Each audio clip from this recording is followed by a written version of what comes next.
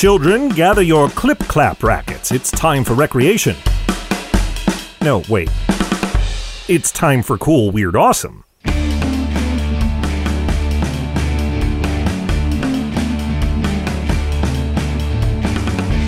Welcome back to Cool, Weird, Awesome, the show that always gets the ball of knowledge over the net of something.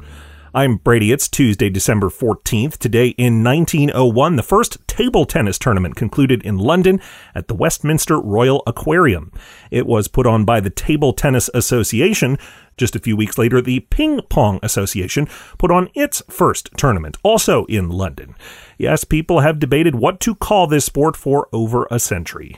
By 1901, table tennis had been around for a couple decades, at least with the modern rules and conditions. Games like it had circulated for much, much longer. But in those days, table tennis was played with a rubber ball, like at the end of a badminton birdie, or a cork ball, and neither one quite worked. The cork ball didn't bounce enough, and the rubber ones bounced too much. Players eventually moved to balls made of celluloid. Those not only bounced just the right way, they also made that signature noise when hit with a paddle. The name ping pong comes from that noise. That's a name that caught on along with table tennis, but there were plenty of other candidates out there.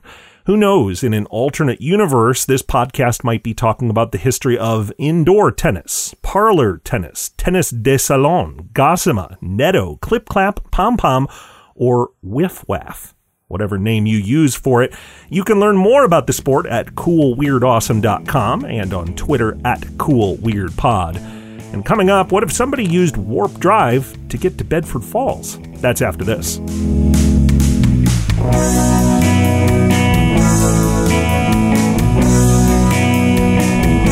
If you like listening to Cool Weird Awesome, help us make Cool Weird Awesome as a backer on Patreon.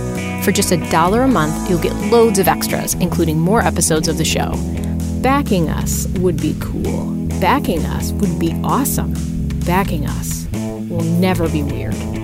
Learn more today at patreon.com/Brady Carlson. Thanks.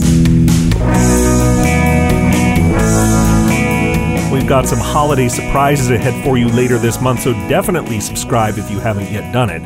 Though I don't know if our surprises can measure up to this. In St. Paul, Minnesota, a theater company is putting on a stage version of It's a Wonderful Life with a twist.